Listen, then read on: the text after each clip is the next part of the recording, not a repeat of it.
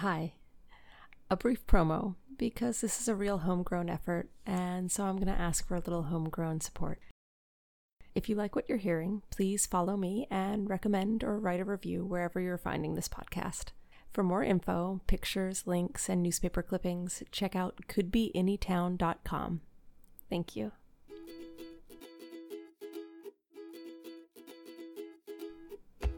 So this one is going to be a two-part episode, but with just a week between them. In part one, we'll be taking a good look at a certain woman's social club that started out as a place to talk about Italian paintings, but became something much more. And then in part two, we'll meet a doctor in the midst of a midlife crisis, as well as a group of angry cigar salesmen.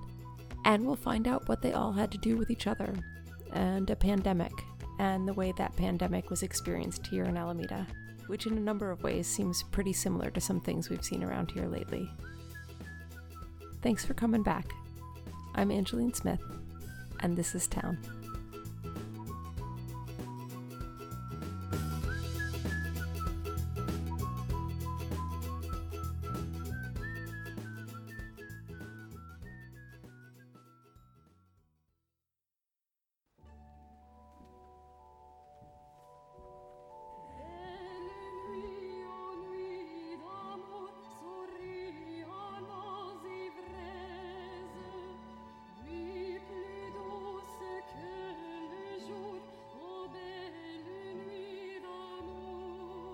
In September of 1896, the newly formed Ladies Adelphian Club of Alameda held a tea.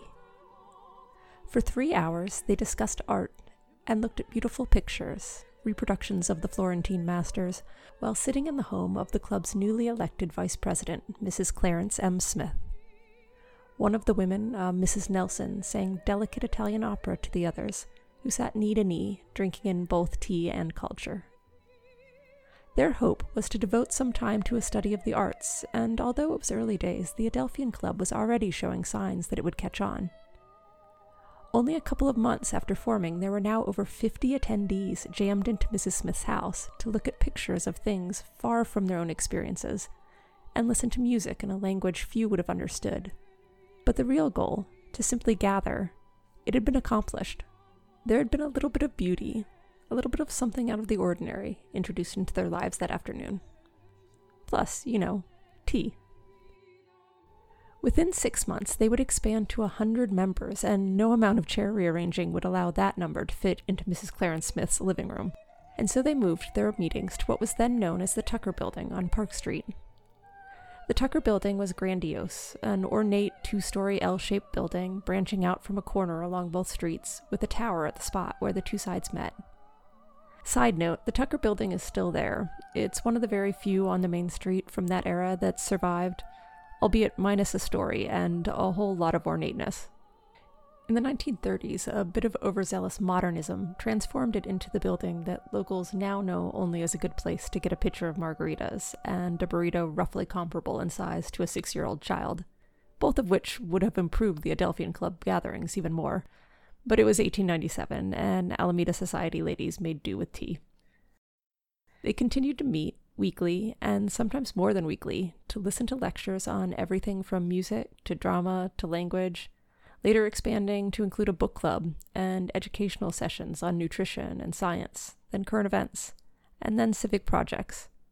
And at the time, it was publicly noted and applauded, more than a little unfairly, that the women were not meeting to discuss the servant girl question, or the neighbor's children's measles, or the latest thing in bonnets.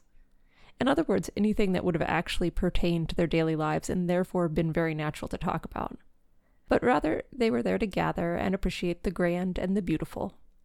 And though the men that they were leaving back at home had been at first inclined to be alarmed at the prospect of neglected homes, crying children, and cold dinners, the women had shown themselves to be capable of both talking about current events and also getting dinner on the table.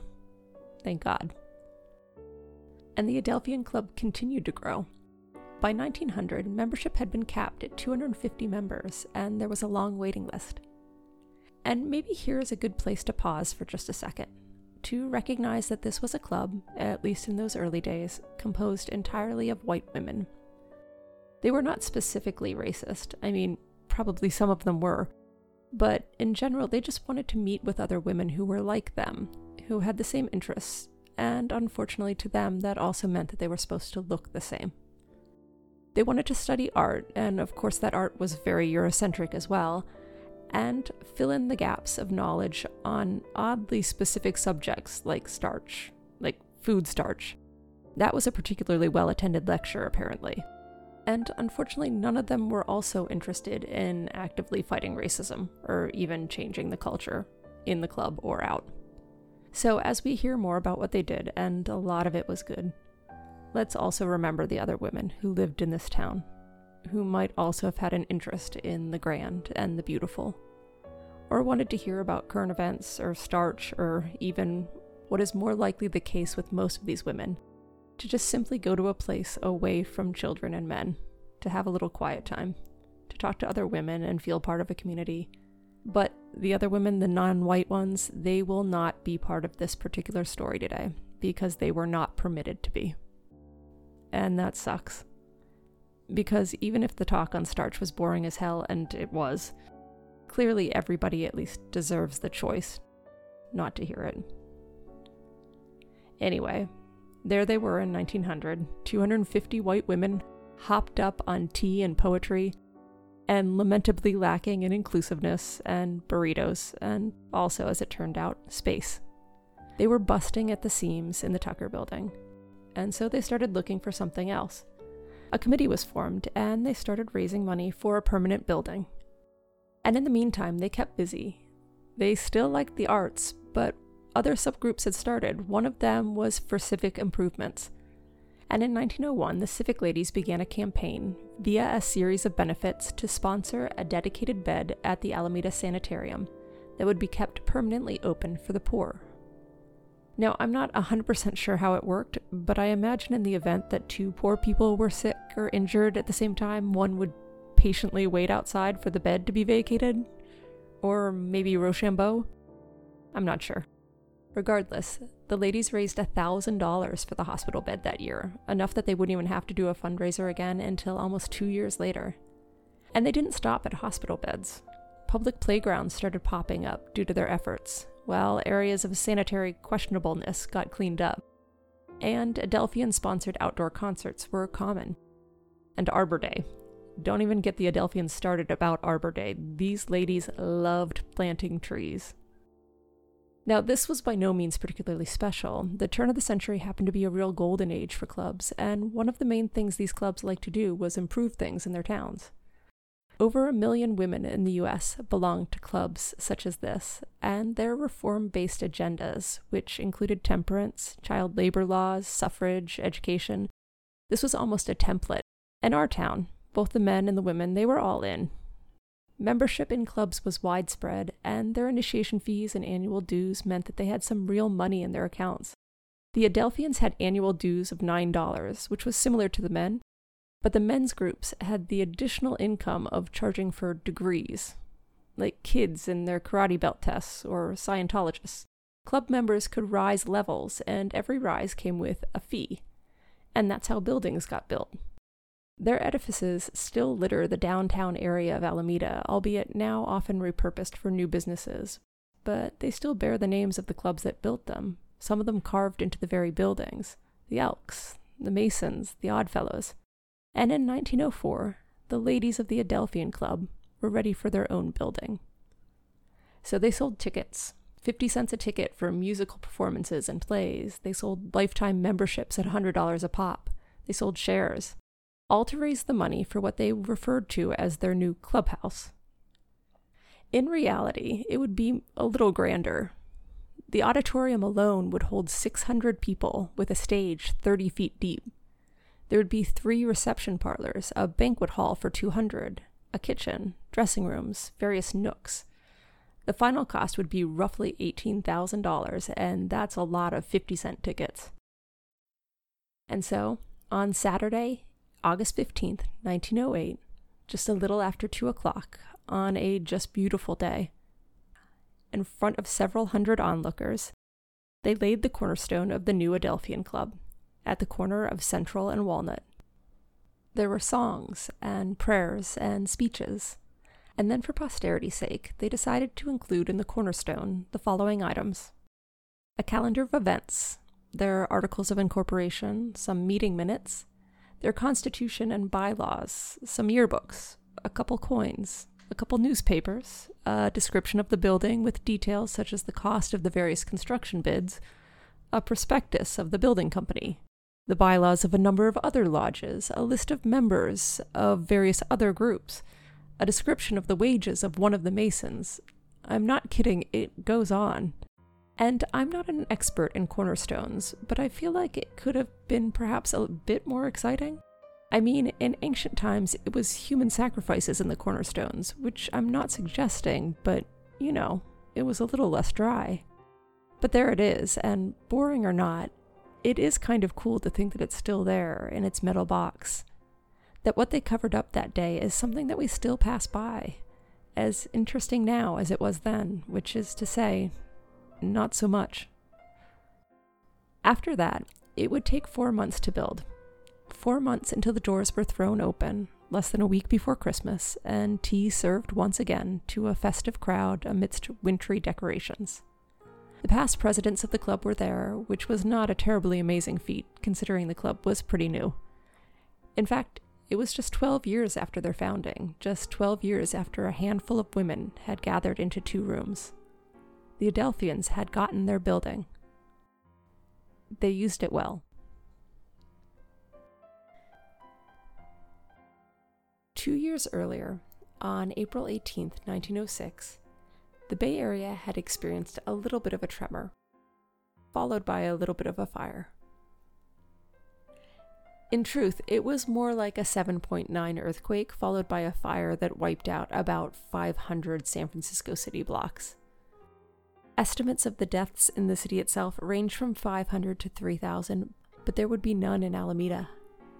Indeed, as close as the town was to San Francisco, and Alamedans were close enough that they could watch from the marshland the wide panorama of flames and smoke just about 3 miles across the water.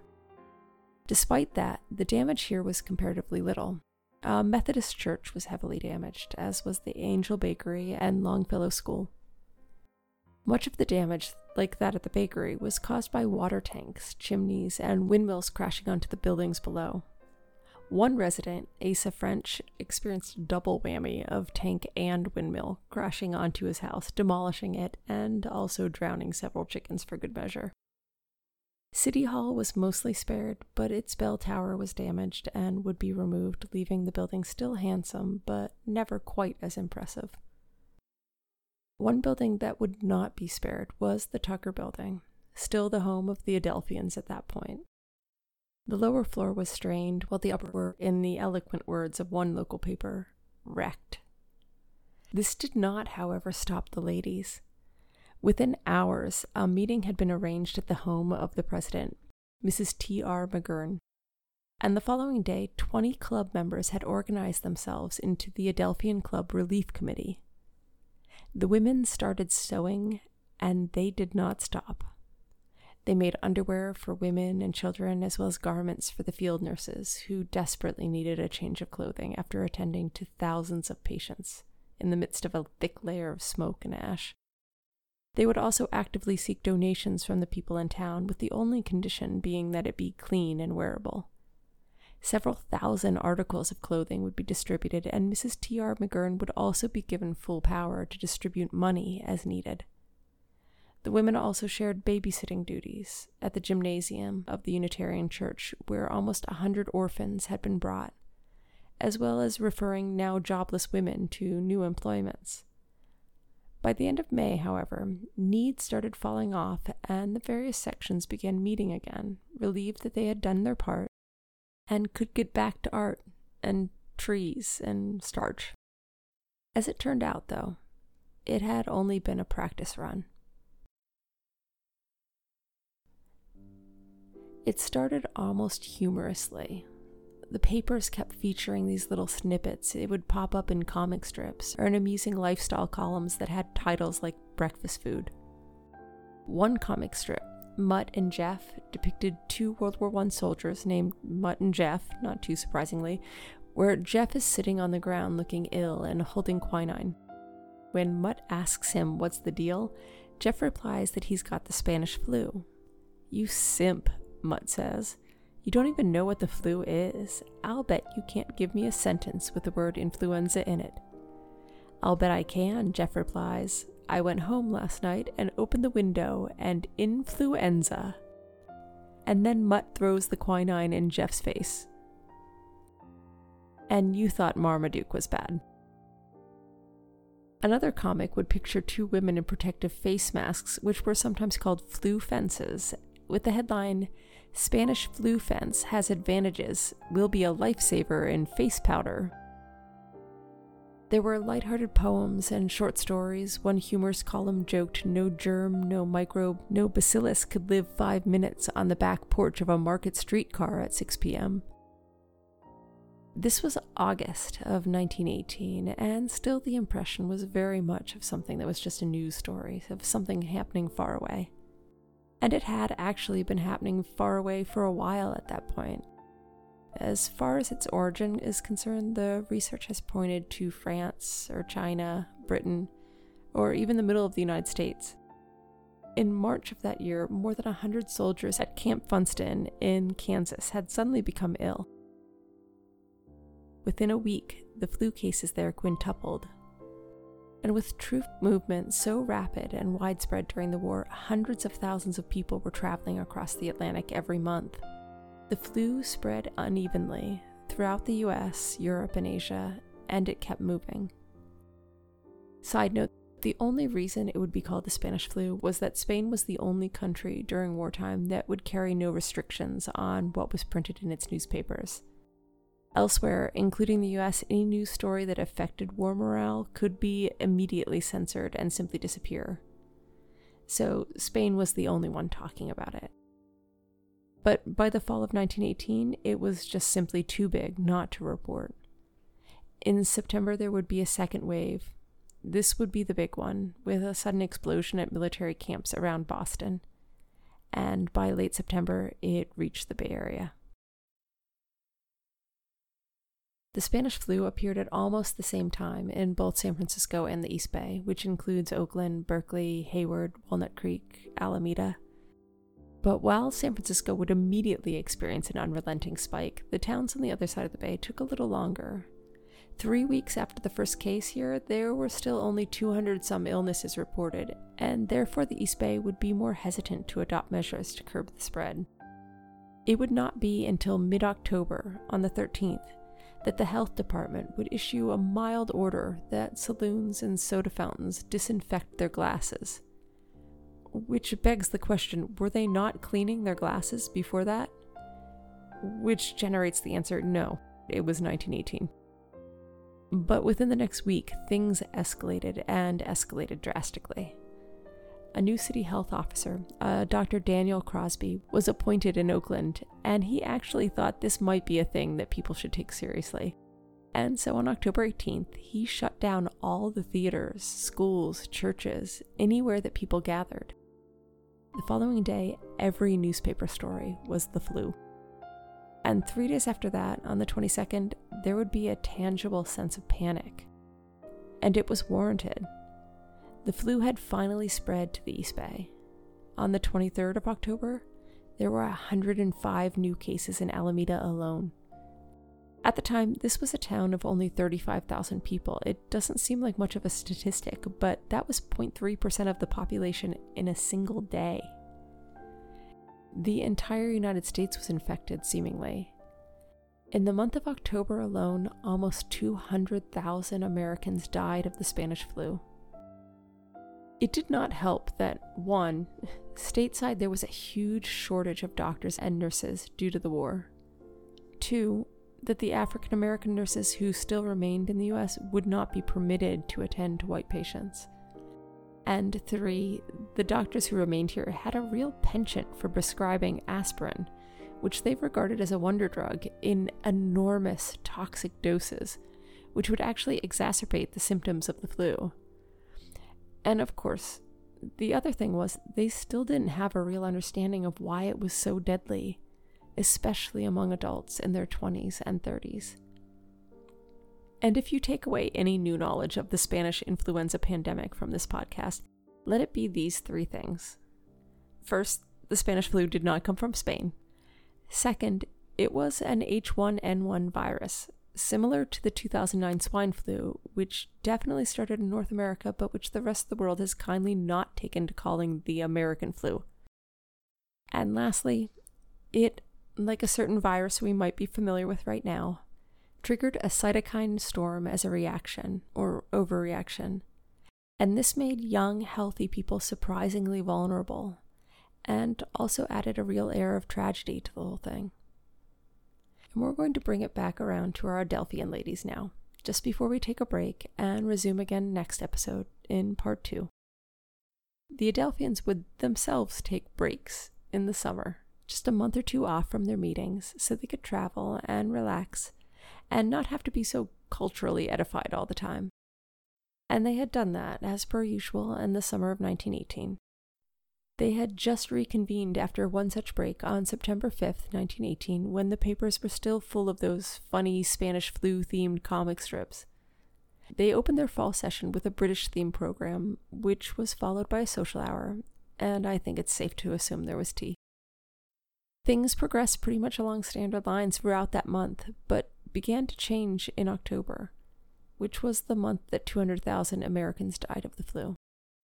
As churches were closed, and schools and sporting events canceled, and even horror of horrors, the men's clubs, the Elks, the Masons, the Oddfellows, even they were no longer meeting.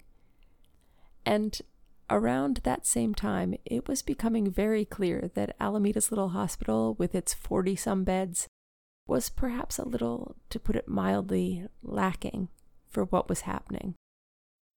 And then someone said, "What about that new Adelphian hall? The one with the auditorium that could hold 600 people, and its 3 reception parlors? What about the banquet hall that could fit 200, and what about the kitchen and the other rooms? And above all, let's not forget the women, because nobody was volunteering the Elks building or the Masons. The Adelphian hall came with the Adelphian women, who had mobilized within hours of the 1906 earthquake, and who had sewn underwear, just a shit ton of underwear, and who had babysat orphans and helped the jobless women find employment. And so the Adelphian hall, which had taken so much effort to be erected, really as a haven for these women, it became a hospital, open to everyone, open to the infectious, who would literally take it over on October 23rd, 1918. More about that next week. Thanks for listening. Keep well. All research, writing, and production for Town Podcast is done by me, Angeline Smith.